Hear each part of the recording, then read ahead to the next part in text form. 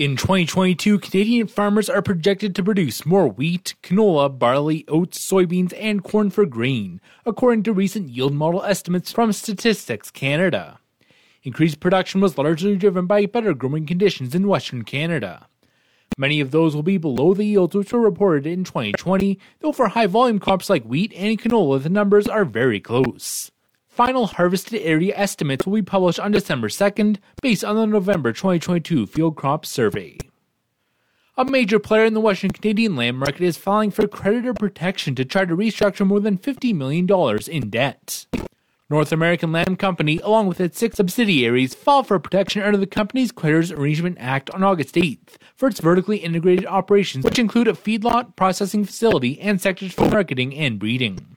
NALC was formed in a 2018 merger between Alberta-based SunGold Specialty Meats and Manitoba's Canada Sheep and Lamb Farms, with the capacity to annually process 80,000 animals. As farmers are looking to get going on harvest, a storm may have put a few plans on hold.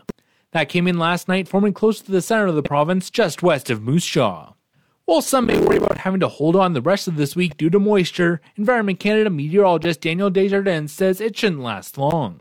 Well, it looks like some of the moisture was kind of flushed out of the area with this system, so it does look like it's a little bit drier, so the dew points don't look to be quite as high for the week, so it looks like drier conditions.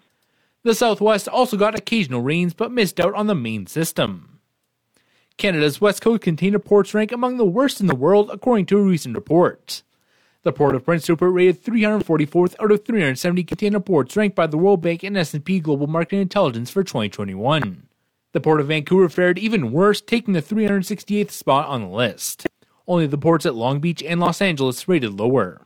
The Vancouver Fraser Port Authority said the report reflects an analysis at a unique point in time that included impacts from last summer's wildfires and severe November flooding in British Columbia, which cut off the port from supply chains fully or partially for 17 days. For Golden West, I'm Scott Bolton.